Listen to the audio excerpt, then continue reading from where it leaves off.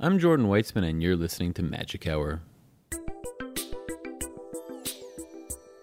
When I sat down with Vince Aletti at a small wood table in the main room of his storied East Village apartment, I joked with him that I was glad to be in good hands that day.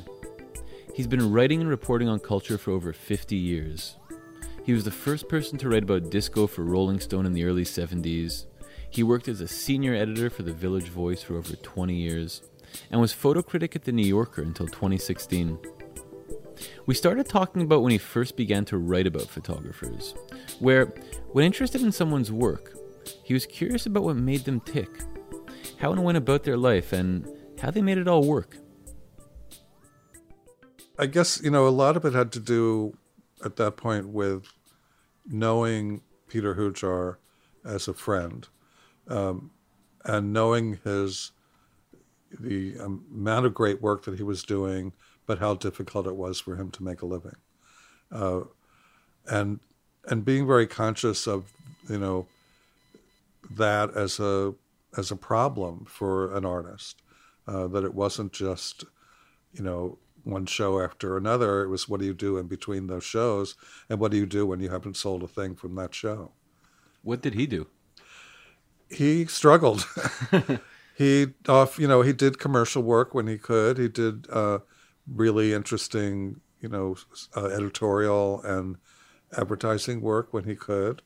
But that was often few and far between. And I realized through him that the life of a working photographer was not something that, where everything came easily. Mm-hmm. And there were long stretches between shows. It made me very conscious of a photographer as a working professional, mm-hmm. Not just as some elevated artist, but as somebody who really had to struggle to get their work out into the world in one way or another. I'm interested in the psychological aspect of making work and it maybe not being recognized. One thing is selling pictures and making a living. The other thing is kind of how do you sustain yourself in your head in terms of your worth from show to show. Right. Was there a lot of that you saw in him also that he had to contend with? Yeah, very much so. I think Peter was unique in his psychology, so I don't assume that everyone went through the same kind of drama, but I knew that, talking to a number of different photographers, that it really was, it could be a struggle, and everyone had a way. Pretty much everyone I spoke to had another job, mm-hmm. besides being a photographer, or they were just out of school and they weren't quite settled in a job, but it was never something that they could assume that they could make a living by selling prints or doing books or whatever. Right. That wasn't my main concern when I was talking to them, but it was always sort of in the back of my mind. What I really wanted to know was why you do what you do. Right. Where did these pictures come from? How did you get into writing in the first place? I went to Antioch. My major was lit, mm-hmm. which, leads to nothing. But I always thought I could be a writer. And so it was really the only, seemed like a possible goal. And when I was in college, I wrote about music, mm-hmm. For the paper. I just wrote about what I liked, things I heard on the radio. And another Antioch friend, after we graduated, recommended me to this underground paper, The Rat, and didn't really get paid. I don't think I got paid anything, but I got to go to places. I got to be a sort of working critic, mm-hmm. And see a lot of things that I wanted to see, from James Brown at the Apollo to Crosby, Stills and Nash at Madison Square Garden. And so I just got into writing about what I like to write about. So you had that curiosity, but how did you think early on about kind of making a life of it? Almost in the same way that you were curious about other photographers. Yeah. I didn't really think too much about that. My apartment at that time was $125 a month. Mm-hmm. I often had to borrow money from my mother to pay for it. I was working at a bookstore that kind of paid me enough to get by. It didn't matter that I wasn't getting paid right away for writing. It was great to be able to actually do it. Once I was writing for places like Rolling Stone, then it became conceivable that I could actually make a living doing that. And it's, again, because at the time, this is like mid-'60s, early '70s, it didn't cost a lot to live in New York. At one point in there, I had a job at Columbia Records, my first real paying job. I worked in the Columbia Records publicity department writing bios. But mostly I was a freelancer for a good number of years. And then you got a full-time position at the Village Voice? I wasn't at the Village Voice as an editor until like late 80s, and maybe 85 or 86. I was writing and editing, but I mean the only real full-time job there is as an editor. So you brought in Peter Sheldall. Peter was already there. Peter was already there. Peter was already the main art critic at The Voice when I was made art editor. I'd already been the editor of the calendar section, what was called the centerfold, for a long time. And then I was made art editor while Peter was still the main critic. Kim Levin was the secondary critic. And I brought in Jerry Saltz when Peter left for the New Yorker. You've talked about learning a lot from those guys about how to approach art, how to look at art. What did they teach you? I'm not sure that I ever said anything like that. I think I must have read that in another interview. That's interesting. Yeah. I'm not sure that I would, because I don't know that either of them taught me to look at art. I think I was already pretty good at that. Both of them taught me a lot about writing. I mean, I wouldn't have been an editor had I not already worked with a number of really terrific editors, mainly Bob Christgau and Richard Goldstein at The Voice. I was a writer. They edited me. I really learned how to edit myself through working with them. And so it was a pleasure to work with other writers once I was able, confident enough to do that, and to work with writers who really had ideas, really had a style, really had a way of approaching what they did. So certainly I know, I could never write about art the way either Sheldall or Saltz do. I can't quite imagine writing about the abstraction of art.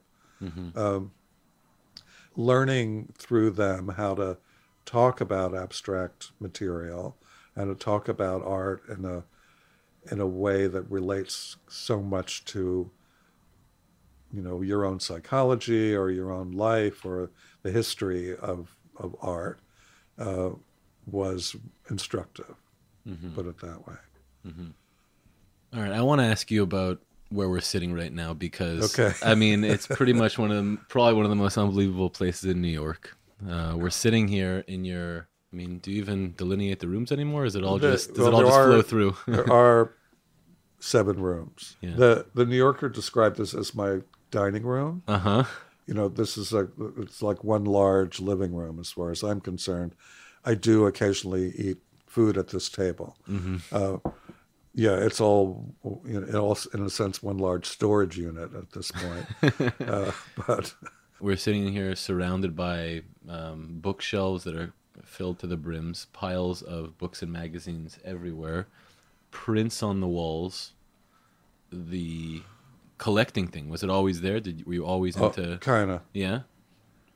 When you're in college, as I was, Antioch had a work-study program. So there was no way to really accumulate very much when you're shifting constantly from campus to jobs. So it wasn't until I graduated that I really started collecting again. Along the way I might have held on to a few things, but they were mostly pieces of paper rather than a lot of physical stuff. So when I landed in New York after college, then I was really able to start holding on to things, mostly records at that point, because I fairly quickly started, writing about music and then getting records from record companies. But also, I've always bought books, I've always bought magazines, and I tend to hold on to them once I have them. So when I moved here, I had very little furniture. I never had a sofa. I never had like a lot of adult furniture. I had this round wooden table. Never had a sofa? I never had a sofa. I had two beds. So if anybody wanted to relax, they could, lie back on the bed. But mostly, I didn't have a lot of, social life was usually out. I felt like when I bought a sofa, I was an adult. And that wasn't until I was here for at least 5 years. Because chairs are perfectly fine.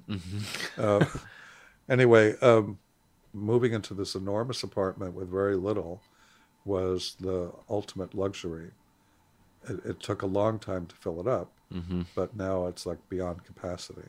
I'm looking around at all the pictures on your wall. You live with so much. I'm curious, which pictures have been holding your attention lately? Which ones have you been going back to? There's almost I feel like there's a tendency that when you live with certain things, they kind of fade into the background. Yeah. Are there certain works or pictures that continuously catch your eye? Sure, but I do tend to move things around. Not so much the pictures that are hanging on the walls, but the pictures that are propped up, on top of mantels or bookcases get changed a lot. Because I do feel like I stop seeing them. The mantelpiece gets changed really pretty regularly, usually with something new, something that I've just framed or something that just came into my collection one way or another, or with, a group of things that I hadn't looked at in a long time. I mean, there are things that I forget about that I have up on my wall that every once in a while I grab my interest again. I do tend to look at things again and again. And often if someone comes in and comments on something, then, it's kind of, again, grabs my attention in a different way.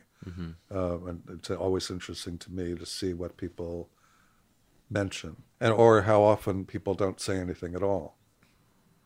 A big part of what you've collected, and you just alluded to a little bit, was magazines. And I want to ask you more about Peter Hujar. One thing you guys would do is you would look at a lot of magazines together, right? Photo magazines, but also Harper's Bazaar. I would always buy fashion magazines, and Peter was a great critic of, or at least I always liked his eye. And Peter was always a very interesting and unexpected viewer of those kinds of things. So I would have always looked at the magazine before he saw it with me, and it was always interesting to me what he stopped at and looked at and noted and commented on.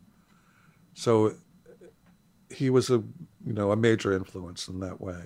It isn't that I always agreed with him, but it was interesting to me always to see what it was that he picked out. How did you and Peter Hujar meet in the first place? Peter was the boyfriend of a friend of mine who I worked with when I was working at Columbia Records, a guy named Jim Forat. He was what was known at that time as the company freak at Columbia, like the guy who knew rock and roll people and could sort of be the liaison between the corporate and the performers. And he and Peter Hujar started going out. And since I was hanging out with Jim, I ended up hanging out with the two of them for a while. And that's how I met Peter. This is like 1969. So you guys became good friends, and you looked at a lot of stuff together. You also, he photographed you many times. I'm curious what it was like to sit for him. I really only sat for him once. Which is the portrait that's in Portraits in Life and Death, right? And I'm sorry that I never took notes on that because the experience kind of evaporated pretty quickly. Yeah. I just remember Peter's intensity. He was very focused. I don't remember him talking a lot. I just remember him, kind of being patient, being very focused on me just sitting there. I don't remember going through a lot of different poses with him. Mm-hmm. Isn't it like I don't remember him saying, stand up and go over there, or, do this or do that. He kind of waited for me to get comfortable and also then to let down my guard, mm-hmm. Which I think is his way generally of, just sort of waiting people out until they stopped putting on their camera face. Mm-hmm. But I don't really remember much of the detail of that. The other times, I really thought that was the only time he took my picture. I was sort of reminded later that he took my picture with other friends in formal sessions. And then Morgan put together this reel of images from his contact sheets that I was surprised to see how many pictures of me were included that I didn't remember being taken. Pictures of me on the street and other kind of just more casual situations. Mm-hmm. So they weren't like sittings. They were snapshots, mm-hmm. more likely. And those were just, taken in passing. There's also, I think, the one that I remember of you in a dress on Fire Island. Yeah. A picture that I had hoped would just never be public. Why? It's good. No, I'm glad that people like it. I feel like I look like an Appalachian housewife in that picture. It's never, I don't mind being seen in a dress. It was not my dress. Yeah. It was, it belonged to, the other guy in the picture was Peter's boyfriend at the time, a guy named Billy Rafford, mm-hmm. who did a lot of gender fuck performance stuff. And I'm sure the dresses that we were wearing mm-hmm. were things that he had brought with him out to Fire Island for one reason or another. And I'm sure we were also naked under those dresses because we were just like hanging out. Mm-hmm. But anyway, it's true. It's another picture I keep forgetting about or repressing. I didn't expect it to make it into the Who Jar show at the Morgan, but now it's traveling. Did you go to Fire Island a lot when you were? No, it was always a trek. Mm-hmm. I went out maybe 5 or 6 times with Peter mm-hmm. because he often rented with a friend a house on the bay in this little community called Oakleyville, mm-hmm. Which is like nowhere. Very quiet. Really sweet and quiet, but with no electricity, no indoor plumbing. Mm-hmm. So very primitive, but kind of magical. It wasn't like being in any kind of, the kind of social life of Fire Island. We would walk to Cherry Grove because it was the nearest community, but that felt like too civilized in a way. Mm-hmm.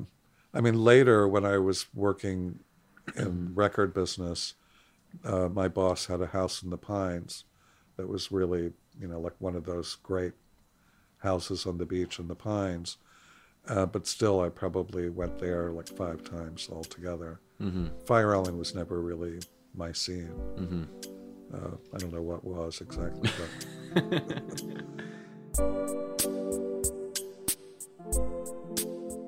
I'm Jordan Weitzman, and you're listening to my conversation with Vince Aletti that we recorded at his apartment in the East Village in New York.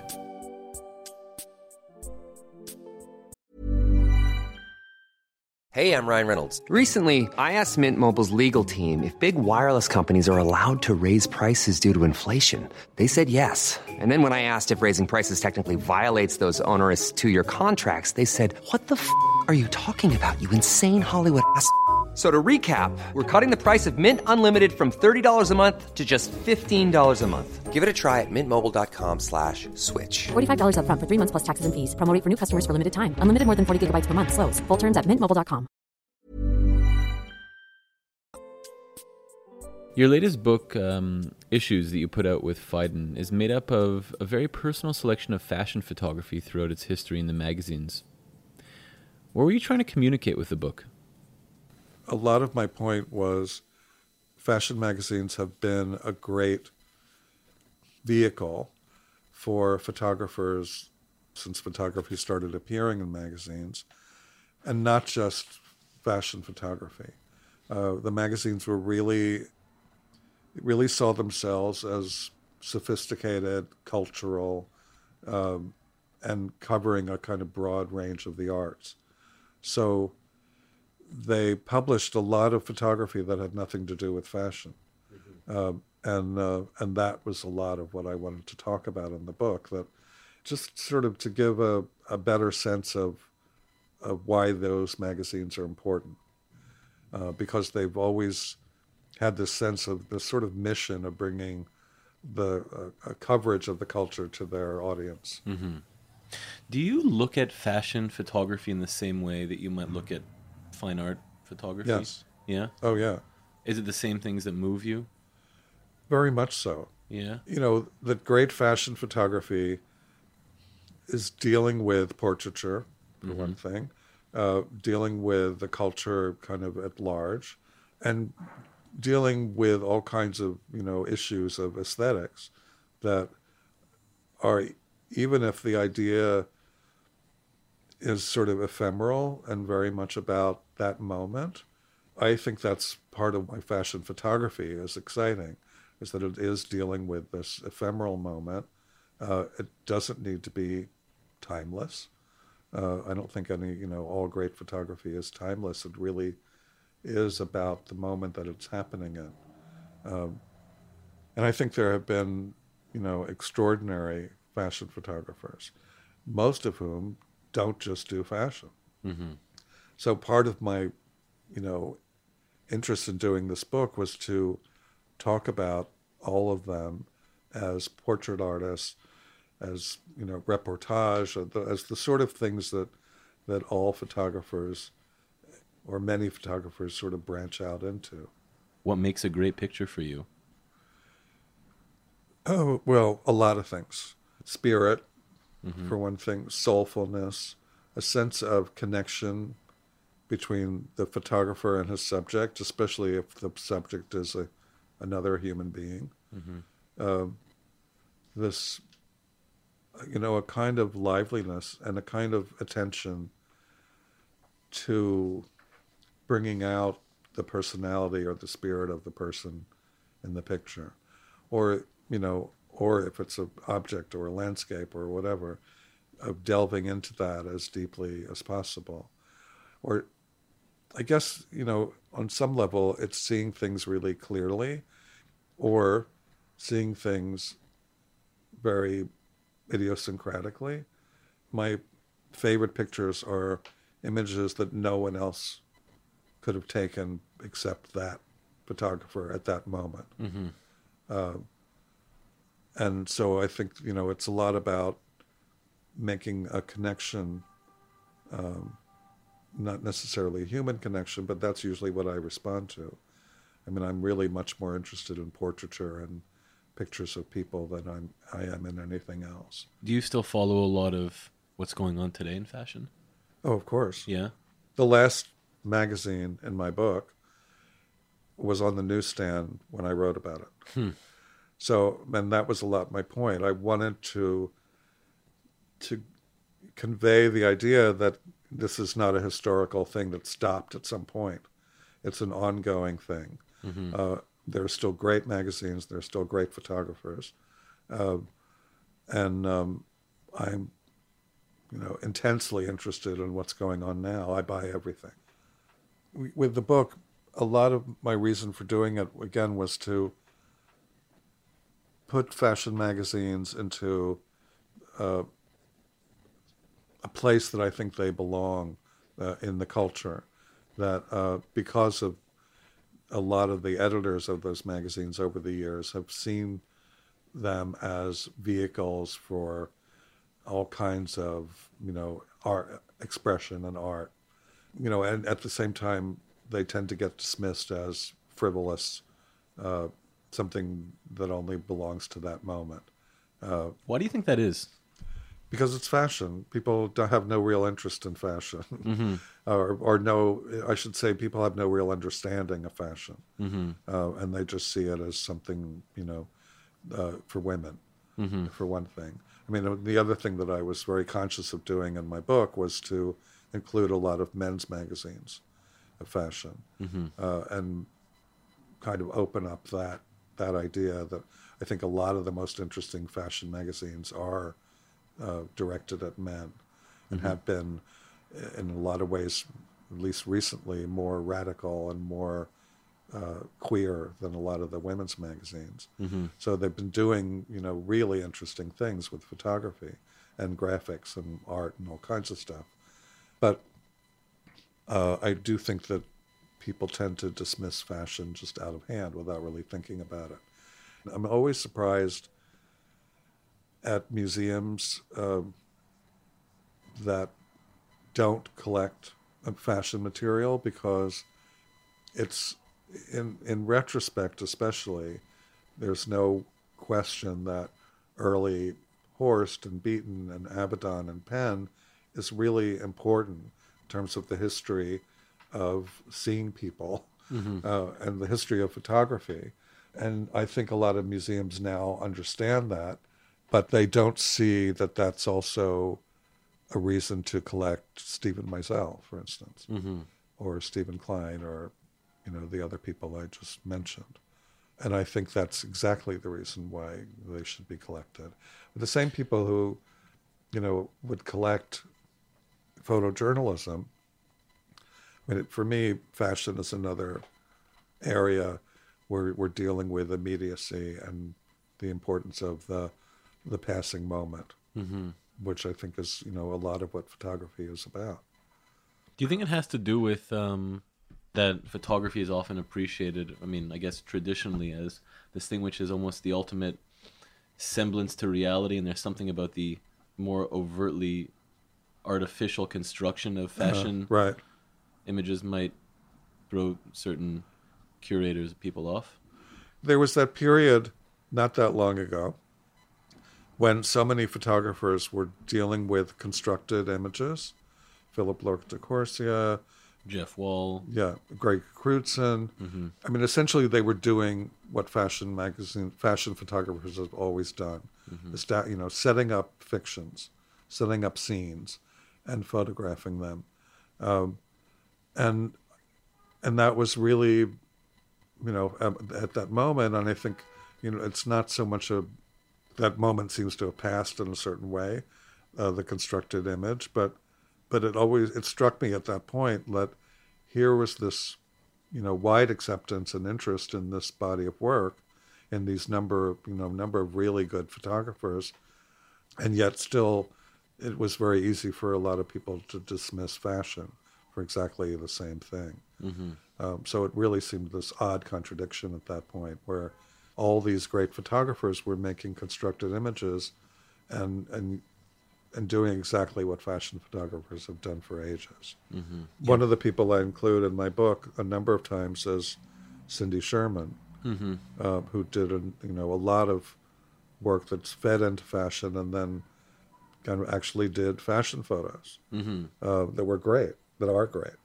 When does fashion photography fall flat? When does it not work? When it's boring, because it often can be. There is a lot of uninteresting, repetitive, uncreative fashion photography out there. There's always been bad photography, and when fashion photography is bad, it can be particularly annoying.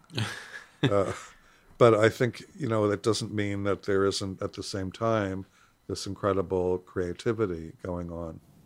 So, when did you start to think about what was being presented as fashion photography in relation to what was being shown as art photography? There are a lot of times I went out to galleries on a Saturday and saw, 20 to 30 shows. And a few of them were fine. Some of them were great. A lot of them were really not even worth walking in the door. Right. And then I'd come home and open a fashion magazine and really get excited. Uh, and it's like was a little frustrating for me because it was something that was in a way a private pleasure. Um, it wasn't like something I could call very many friends, up and say, "Look at this new Luamo Vogue" or whatever. Yeah. But there could be a fashion magazine with 5 great stories that were better than anything I saw in the galleries that day. So, which really was the impetus to do. Carol Squires and I did a show together at ICP in 2009 that we ended up calling Weird Beauty. Yeah. A show about contemporary fashion photography that really was, in a way, a lot of the thinking that went into that show was had a lot to do with me doing the book issues, because it was all about work that was new. We didn't go back any further than 3 years. We looked at magazines because that is really where fashion photography is found. If we looked at galleries, we wouldn't have seen anything. And so it was important to us in doing that show that we show the magazines. We ended up tearing up magazines and putting tear sheets on the wall of at least 50 different magazines, and that was really had a lot to do with my thinking about how to present fashion photography. Fashion photography is not Dovima and the Elephants, a single image. It's that image was part of like at least 20 pages. So it's like in the context of the magazine. Yeah. Yeah. That it was important for us to show those, all the pictures, the current pictures, in the context that they appeared in. And so we showed tear sheets, like 5 or 6 in a row. So you could see the sequence and also everything else that went along with it, the graphic design, Exactly. the type. That it was important to see really everything about the magazine, the physicality of the magazine. And that was, again, had a lot to do with my thinking about how fashion is seen, because, if it does get into a museum or a gallery, you're seeing it in a frame on the wall.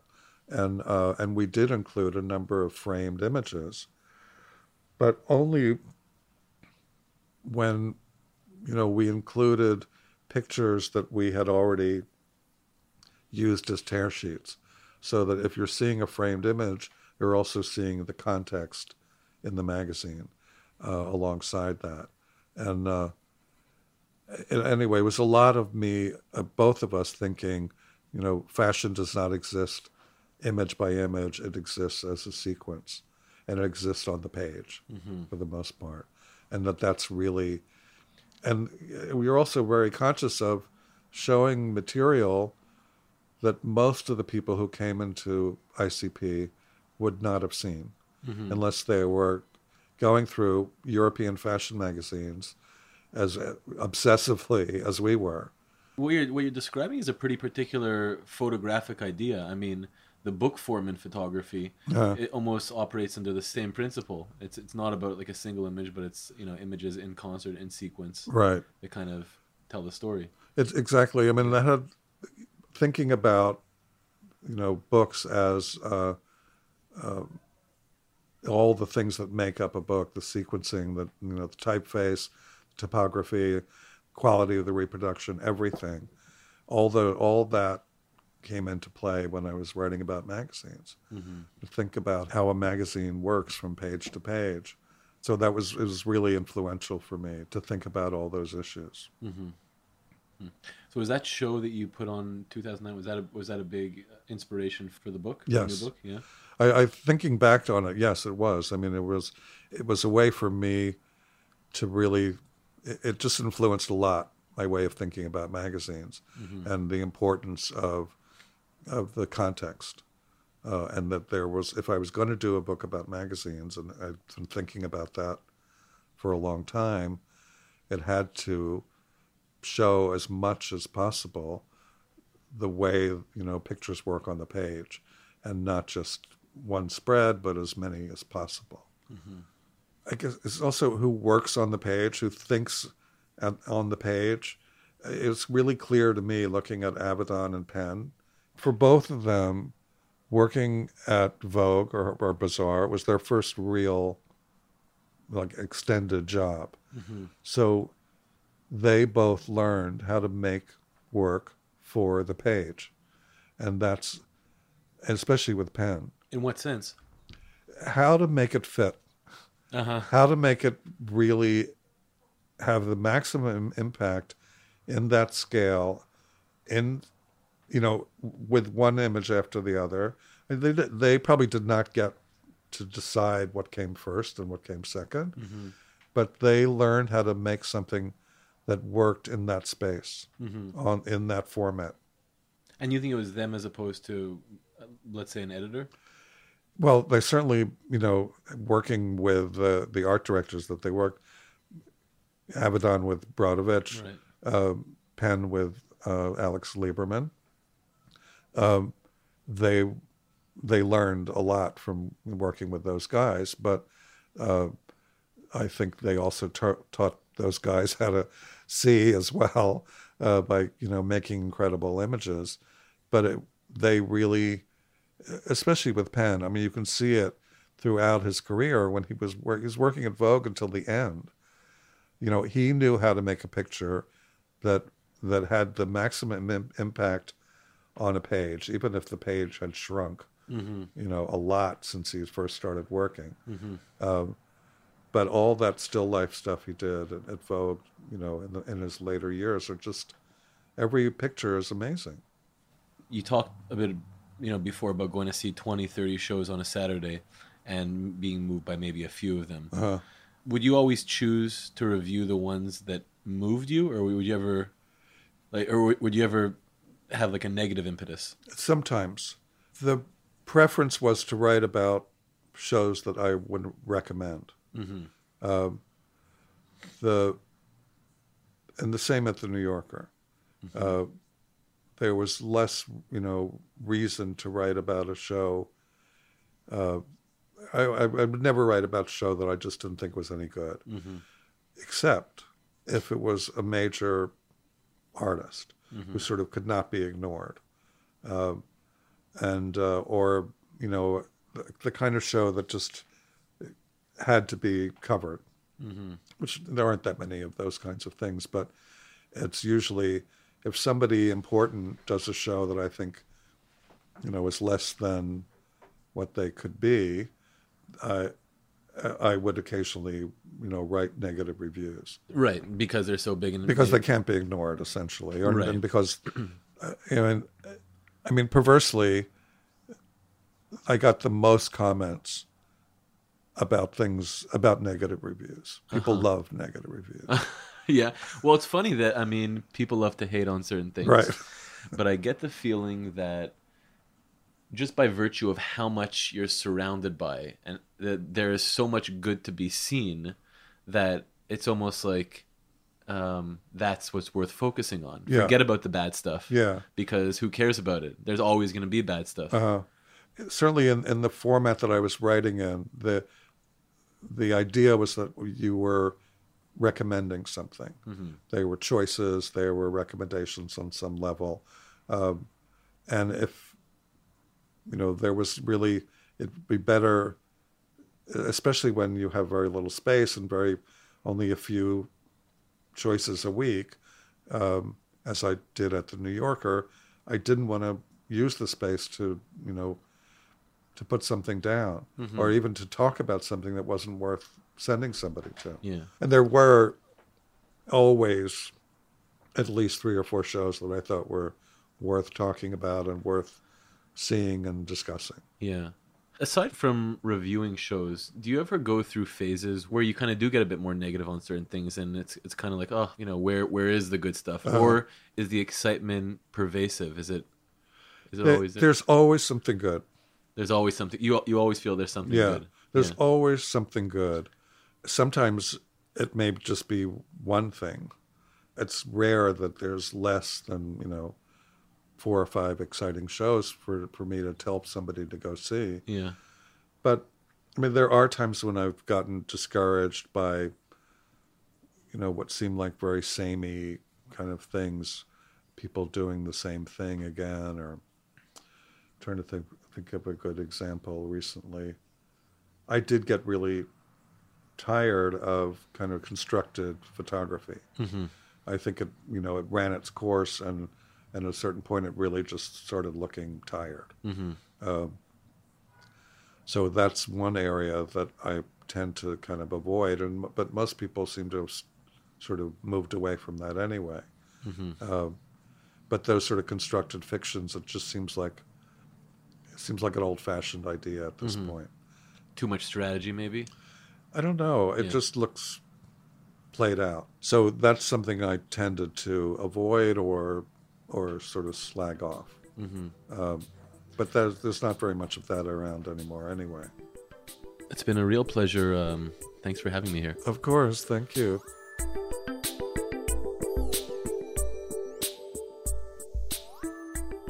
That was my conversation with Vince Aletti that we recorded in New York. This episode is produced by me, Jordan Weitzman, and was edited by Crystal Duham. Music in this episode by Adam Feingold. To find out more about the show, visit us at magichourpodcast.org and follow us on Instagram at magichourpodcast. Thanks for tuning in, and see you next time.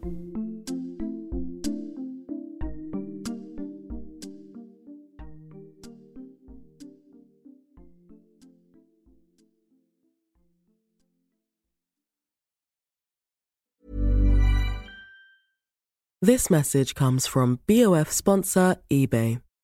You'll know real when you get it. It'll say eBay Authenticity Guarantee. And you'll feel it.